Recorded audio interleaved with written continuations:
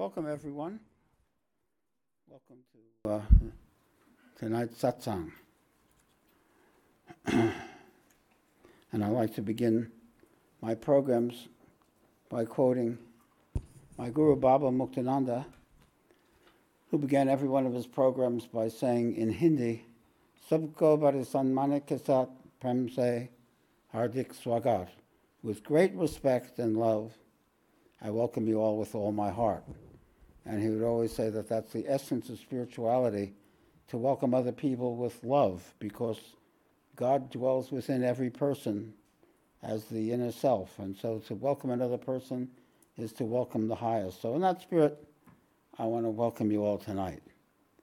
And somebody asked me during Darshan, he heard that during Gita's talk, there was a lot of talk about A statements, but it kind of went over their head about what an A statement was. So could I explain it? So I thought I'd explain it.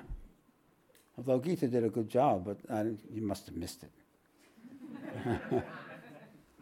See, the thing is that in our inner worlds, there are two kinds of things, thought and feeling. And thought and feeling are two parts of the same whole. And often we get caught in a story that we tell ourselves. Our mind's always telling ourselves a story. And as we're caught in this story, a certain feeling arises. Like we tell ourselves a story that makes us depressed. We tell ourselves a story that makes us paranoid. We tell ourselves a story that makes us angry or feel separate or something like that. Sometimes we tell ourselves other kinds of stories that puff us up and so on. And all kinds of stories we tell ourselves. And there's always a feeling with it. Now, an A statement is simply to say present feeling. When present feeling is existentially more real than what your thinking is. Your thinking is a story. And you spin a story. We spin stories to ourselves, endless stories that can go on and on. If we follow that story, it leads us down many pathways, usually into confusion and upsetment. But if we stay with the feeling and just make a simple statement of present feeling, we can begin to work from there. So the A statement is to be aware of present feeling, which is a doorway into the present moment, which is a doorway into the self. So when you can say, instead of believing all the story, you say, I'm angry, at least you have that to work with. And the story disappears, then you can connect to the self. So it's a method of grounding ourselves in present reality. So if you're interested in that, then you should inquire about Shiva process. We do that every week here. We do private sessions and so on. And it's a very powerful modality, a form of self-inquiry. But I will move on. I hope that was sufficient. So tonight, one of my favorite programs, my guru was Swami Muktananda, and he lived in an ashram near Ganeshpuri, India, which is a small town about an hour or two outside of Mumbai. When I was there, it was called Bombay. At the end of the street, about a kilometer away from the ashram, was the Samadhi shrine, which is the tomb of his guru, Bhagavan Nityananda. And Bhagavan Nityananda was a unique and extraordinary being. He's what was called an avadut, which meant that he's beyond normal social niceties. He was absorbed in a deep inner state. And he looked that way, too. He didn't look like he was going to appear anytime soon at a cocktail party somewhere. So here's Bhagavan Nityananda. Although I would definitely have him at my cocktail party. So he usually just wore a loincloth. But he was in an extraordinary state of consciousness, and it's still available there in Ganeshpuri, in this village, today, and that's why we travel there every couple of years, and we find it incredibly replenishing and refreshing. his energy is there, even though he died in 1961. What else do you have? Yeah. Bob would always describe his state as his eyes were open, he was aware of the outer world, but his focus was inward, called the Bhairavi Mudra. And he would always be in touch with the self no matter what. And there's always a sense of profound stillness around him. And next. And here's some devotees doing puja, hoping for a blessing from Bhagavan. So, now Bhagavan Nityananda, as I said, was an avadut, which means very beyond social norms.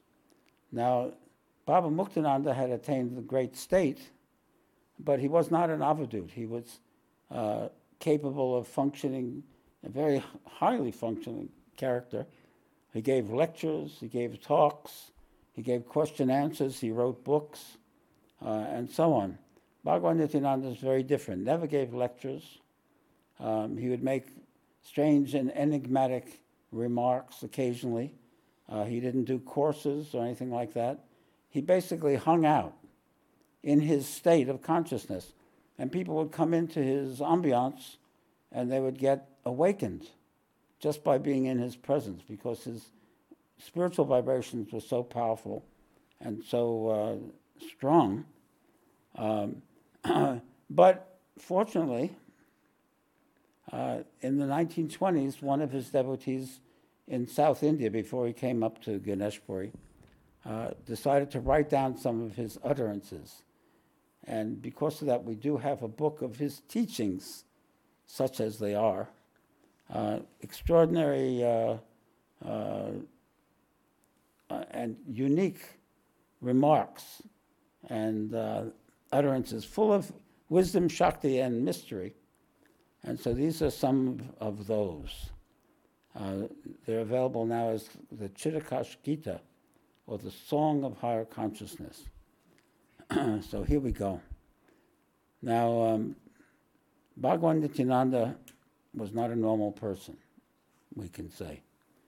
In fact, before he became a great saint, he could not have been a normal person either. I can't imagine him being a normal school kid saying, "Ma, let me do this." Not possible. So he probably was thought as kind of strange when he was growing up, and they kind of abused him a bit and teased him and so on. Then at an early age, he left home to search for God consciousness. Now, that's very rare in our culture, but in India it's always an option. The mothers are always afraid their kid is going to run away to the Himalayas and be a yogi and sit in a cave. And so they try to get them married off as soon as they possibly can and get them functioning. But Bhagavan Nityananda was not to be held back, and he was off and he wandered all over India. No one knows really where he went, but he went everywhere, even possibly to Burma and overseas, possibly spent a little time in New York, working for a Madison Avenue firm. No, I don't think so. But the story that I heard was that when he returned home, it was obvious that he'd become a yogi of great attainment.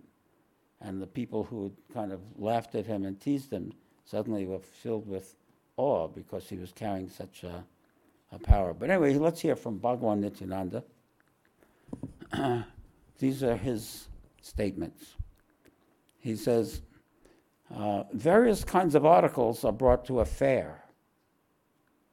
Similarly, peace should be practiced in various ways. Now that's a wonderful statement, isn't it? Here's how I interpret it. I always think Bhagavan Nityananda sort of looks out at the world almost like a child, and he sees different things, and it strikes him about some spiritual analogy. So he's looking at a fair. He must be in the town. They were having an affair. He wouldn't be aware of that.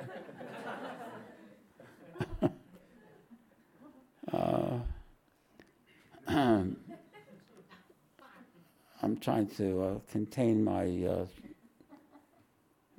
sense of humor right now. I am. So anyway, he must have seen people bringing it. Then he thought, that's like yoga. There are many ways of bringing yoga. They bring different things to the fair. There are many ways to practice yoga. This is what's in his mind. He says, amidst thousands of people, don't let all of them affect you. Remain steadfast. So he's looking at, there are thousands of people at this fair, and a yogi is not affected by it. He stays in his own state. Now, we're very different. We get affected. If somebody looks at us sideways, we freak out. Something happens, we freak out. This is the way. But a yogi is steady in his inner state. And so no matter what arises, he can hold that place. He remains steadfast. He says, remain steadfast. Just an airplane moves without the help of the earth. Another wonderful observation. I don't know another person who would say, see, the airplane moves without the help of the earth. Isn't that wonderful? So also, we must learn to act without concern for the body. Plant the conviction, I am not the body, firmly in your heart. So we don't need to identify with the body to make the body will continue moving even if we don't have that identification. Baba would say, instead of I am not the body, he would say, I am the self, which is saying the same thing from a different perspective. In fact, he told me that on one occasion. It was transformative to me. I am the self. So just as an airplane moves without the earth, so you can move without body consciousness, without identifying with the body. That the earth doesn't hold back the airplane, and so body consciousness shouldn't hold us back spiritually. He goes on, a traveler, after being in the sun for a long time, becomes tired and goes for shelter to the shade of a tree on a hillside. There he forgets his fatigue. So too, those whose minds are absorbed in the search for God forget all their worldly anxieties. And Baba used to say, I'm under the shade of a great tree, and he would point up to the picture of his guru, which was above him. And that's the tree that he sat under, so his anxieties were taken care of. He says, just as in the shade, the sun's heat is forgotten, so the idea of I and mine is forgotten in the absorption in God. So we don't worry about ego. All of our stress and strain is all because of our ego, our personhood. We're worried, I'm not getting enough. I'm getting too much of bad stuff, not enough good stuff. And this one says this about me, and that one did that to me, and we go through all our accounts and so on. And so I always loved the story of Nimkaroli Baba, who's a great being that I had the good fortune to meet before I met Baba. He was Ram Das's guru, Krishna Das's guru, and he was another avadut like Bhagavan Nityananda. They just stayed in a blanket and made strange remarks and gave out tea and prasad, and went upstairs and disappeared. But one day he was speaking and saying, "Tul tul nan nan, tul tul nan nan, tul tul nan nan." And they said, "What is that, Maharaji?" So he says, "Tul tul, too much, not enough, not enough. Too much, not enough, not enough." He says, that's worldly life. Everything's either too much or not enough. That's how we live. That's why we're in misery. Think about it. Too much or not enough. So Baba told me once, be content with what you have. And contentment is not something that flows from what happens outside. Contentment is a place inside. If we can find that center of contentment, then we don't live in tul tul nan nan anymore. So that's what Bhagavan is saying. If you're absorbed in the highest, This is part 2 of the same utterance. This is also quite kooky. No umbrella is needed inside the house. Very good, Bhagavan, you noticed that. It is only needed outside. When you sit inside the house and lock all the doors, you see nothing but the inside of the house. I think it means close all the windows, no? But you don't see anything but the inside. It is only when you open the doors that the outside is seen. So that's what he's observed, right? And there's the connection, the other part of the metaphor, right? He says, learn to open and shut the doors of the senses. When the doors of a warehouse are locked, buying and selling ceases. When doors of the senses are shut, there's no difference between the inside and the outside. And he's saying, learn to look within, to experience the self. Don't only get caught in externals. Close the doors of the senses, turn the mind inside, and find the self. That's the direction the sages tell us. Go inside and find the self. Once you find the self, then you can bring that out into your normal life. He says, you must always be careful about the senses. Like a horse being controlled by the help of reins, you must control your senses. You must control your senses by the help of discrimination. Your attention to the senses should be fixed like a nail in the wall. So you have to use your brains to say, well, I can't keep running after all this stuff. It's not good for me. Use your brains and be fixed on it. Keep the senses. There's a famous analogy in the Bhagavad Gita that talks about the senses as wild horses and that the mind can be controlled by reins and so on. So it's controlling. We could say, more relevant to us perhaps, is keep your eye on your negative emotions. Keep them under control. Don't let them run riot. If you let your depression carry you, you let your paranoia carry you, you let your anger, your jealousy take over, your life goes down the drain. So be aware of that. Make your A statement and be free of it. He says, intelligence should be concentrated in the head. Your attention should always be above the neck, never below the neck. And by that he means focus on the highest. You like that one? There's nobody in the history of humanity that Bhagavan Nityananda could be mistaken for. That's the remarkable thing. He's a completely unique voice. You know, when I was teaching literature, we talk about this poet's unique voice. But no one has a more unique voice than Bhagavan Nityananda. Here's another poem of his. Those who do not breathe through the nose have no desires of any sort. They're dead. They mean something. Their breath is purely internal. See, when you meditate and you watch the breath, you're not watching the breath come in and out. You're watching the breath go up and down.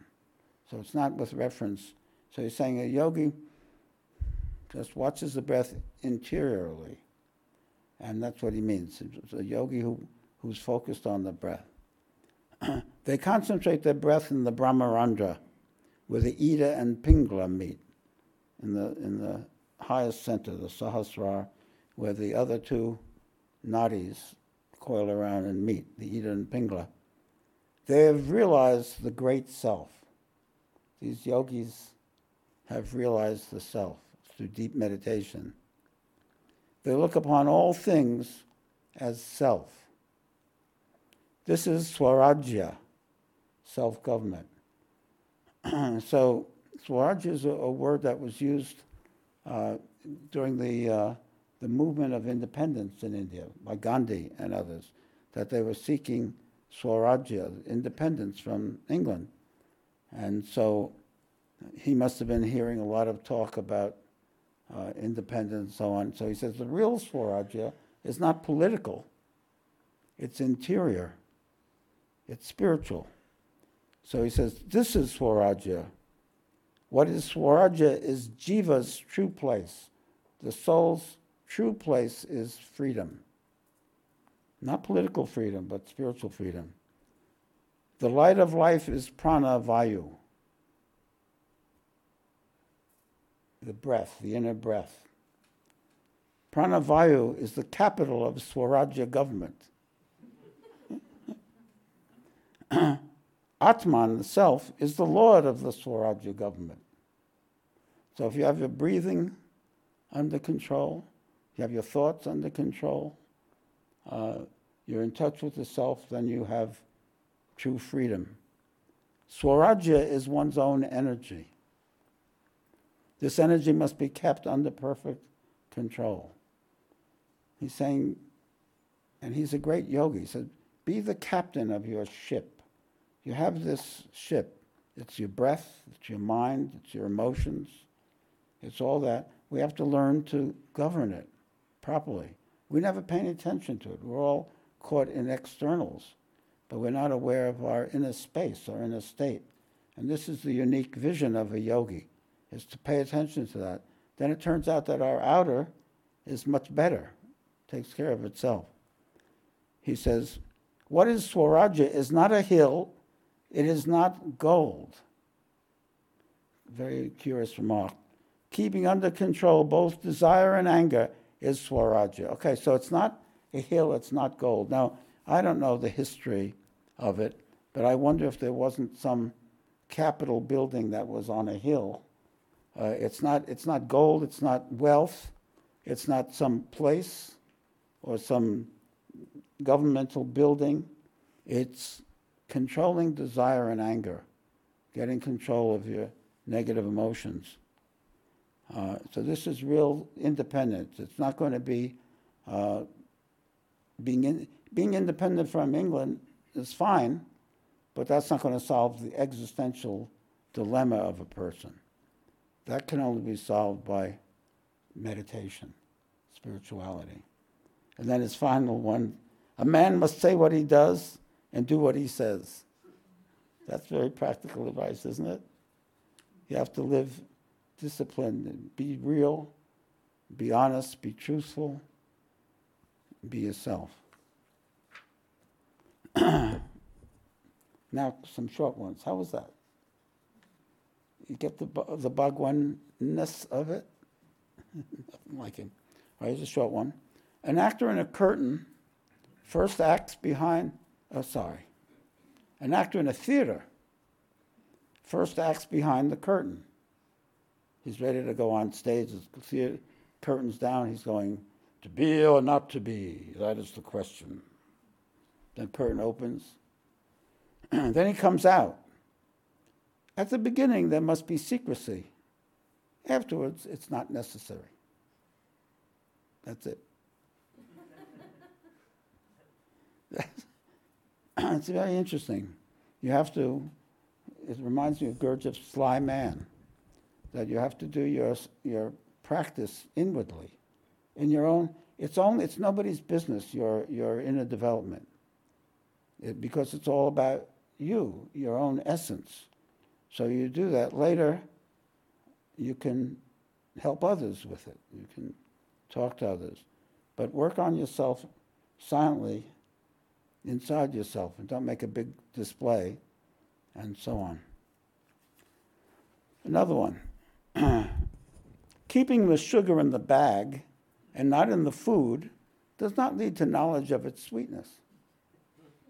Isn't that great? Only by eating sugar can its sweetness be shown.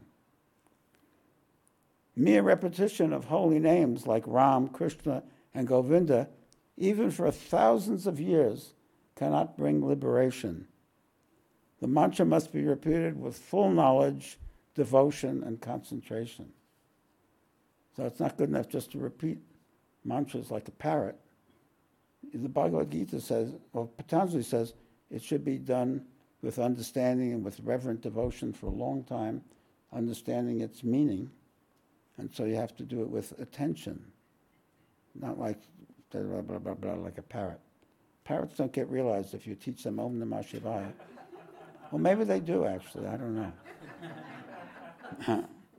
If they do it for 1,000 years, I'm sure they get there. Okay, let's see.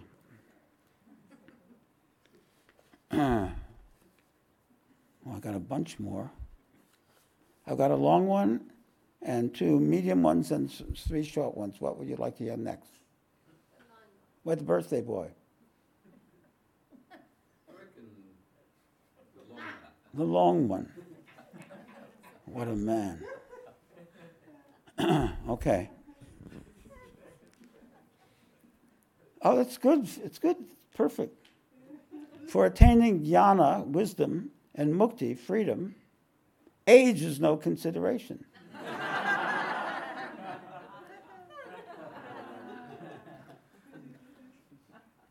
Every moment, this very moment is the time for the attainment of jnana and mukti. Right now. This is the yogic moment.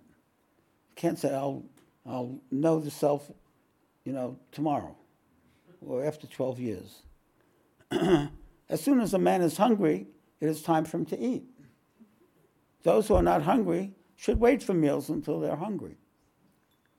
One should have a keen hunger after devotion. The greater the heat of fire, the faster the water boils. What a brain. Isn't that great? So, not everybody's hungry for yogic wisdom.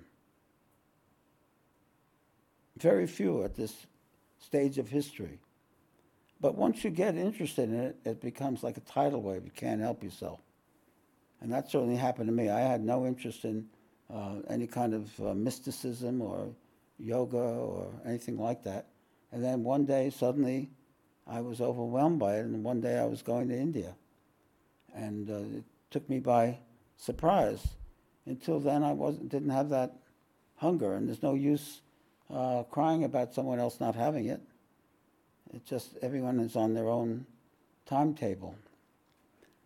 The sages do say, though, that everyone comes home at some point. We're all in a process, a school, where we're taking care of different kinds of business, and eventually we come to this. He says, the greater the heat, the faster the water boils. Shraddha is the heat.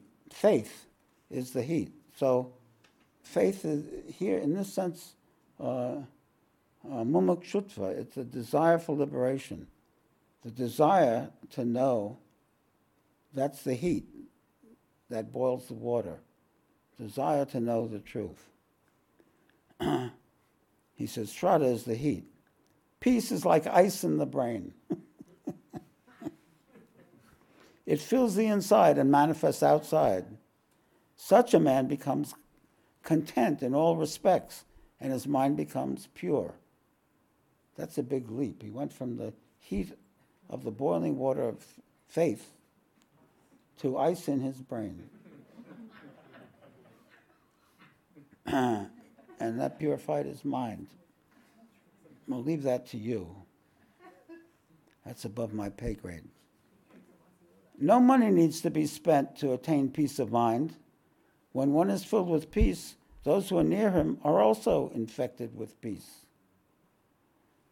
It is enough if one person is filled with peace out of 1,000. If one has peace, a fraction of peace is enjoyed by all those around him. Of course, that's why the great yogis attract people, because they want. Bhagavan Nityananda didn't have a teaching, didn't have a method, but people were attracted there because his inner state of peace and joy was so great. They came around him. He says, a sadhu, when he enters a crowd of worldly people, sadhu is a yogi, a monk, a swami, a yogi, should have that peace which a hunter has when he approaches a tiger. That's another wonderful thing he's observed. What is that? Does a hunter have peace when he approaches the tiger? Well, he has a stillness, doesn't he? One point in focus. So he has that focus. He's not all emotional. He's like totally focused. So a sadhu should have that kind of focus. A sadhu, to be in the world, should have immense peace and patience. When a yogi operates in the world, he has to be very peaceful and patient. You can't have lots of expectations and lash people for not living up to it. Has to become patient. Peace is very useful to move among thousands of worldly people, he says. Maybe he was talking to some yogi. I don't know.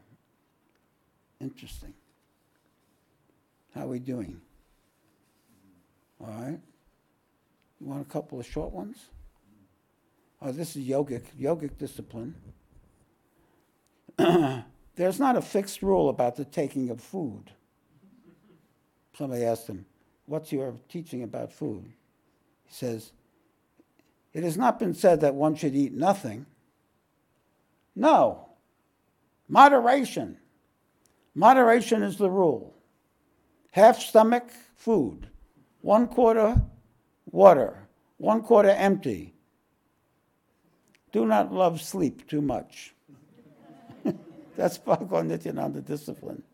Baba said the same thing. It must be an Ayurvedic teaching. You fill the stomach half with food, 1/4 with water, and 1/4 empty. And that's the formula for health. And don't sleep too much. Here's another one on discipline. Fire consumes anything and everything. Wait a second. Yeah. Oh no, here's another one. Let me come back to that. In the beginning of practice, sleep less. When eating sparingly, do not bathe in cold water. Frequent cold water baths affect bad blood circulation. What's the guy who does ice baths? Wim Hof. What? Wim Hof. Wim Hof would not like that one. It affects blood circulation. Another one. Fire consumes anything and everything. It makes no distinction between good or evil. That's interesting. You know, these analogies, he sometimes would say, the sun shines on everything. It doesn't make a distinction between good and evil. It doesn't say, I'm going to shine only on good people. It shines on everybody. And the same is true of fire. Fire burns up everything. It doesn't exempt the virtuous. It burns their house too. So this is where he goes with this. Those who work can also consume anything. Those who do not work don't know what must be done. They get indigestion. If you're not working, if you're not vital, he's talking about vital power. If you're not exercising your vital, then you can't digest things. So it's good to be active. One whose fire is active can eat anything. It will be digestive. They talk in India a lot about the digestive fire. The digestive fire. And that it's a great sign of health when your digestion is strong. You can eat anything. You can eat nails and tacks and digest it beautifully. You can even digest gluten. He says, sleep also in moderation. Do not eat to a full stomach. In all things be regular. Good, huh? Okay, come on, I'll do all of them. I got one more medium one, then we'll meditate on the last one, okay? He's kind of an intoxication Bhagavan, isn't he? It's like learning a different language. Who does he remind you of? Nobody. I answered immediately. Is there anybody he reminds you of? Huh? Yeah. A little bit Ramakrishna. Oh, okay. Maybe. Ramakrishna is much more discursive, though. Yeah. He could tell a story and Some of those long ones you're about. Yeah. Here's a good one. I like this one. From a distance, the train and the rails appear to be joined together.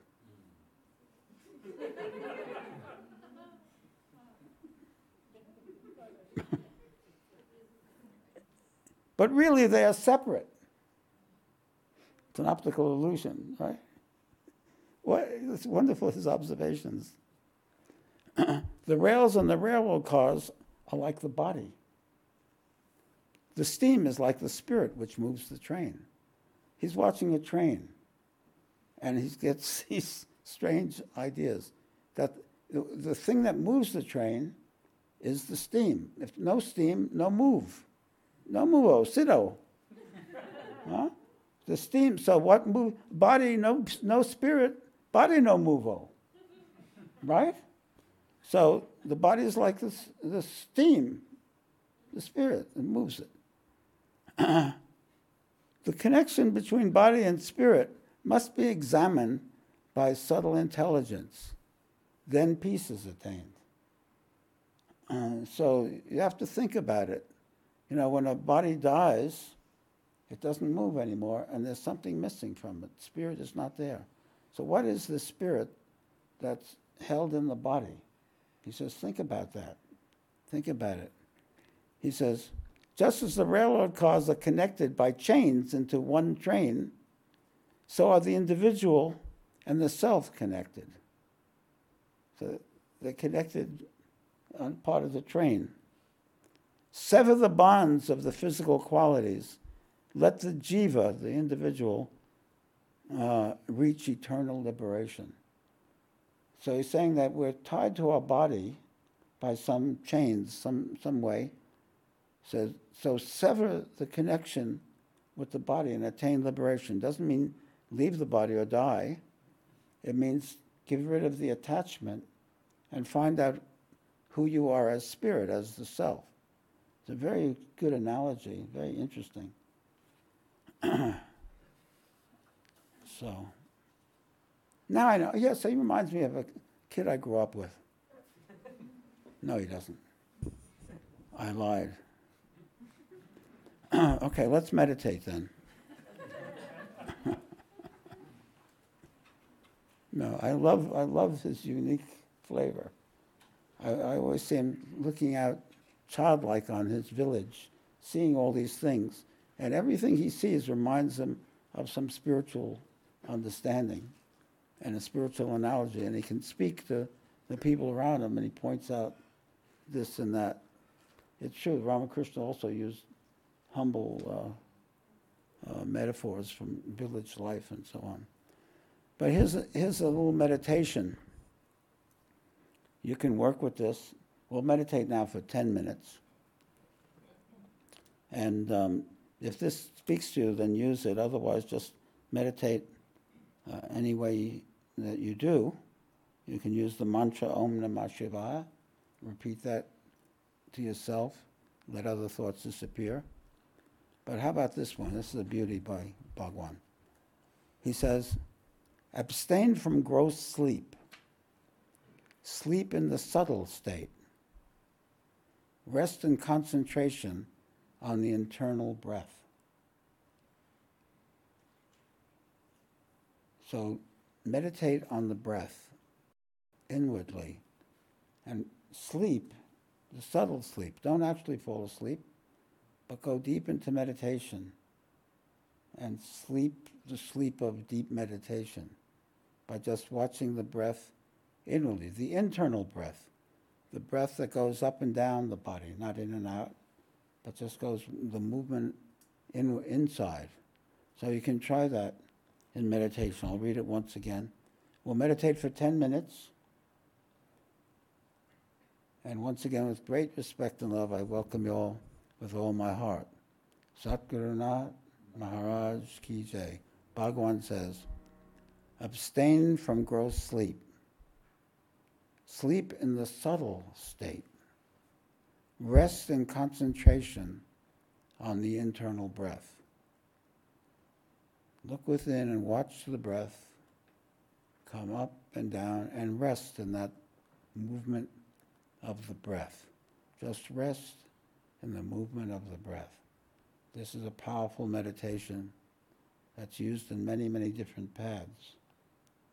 So we'll meditate now for 10 minutes.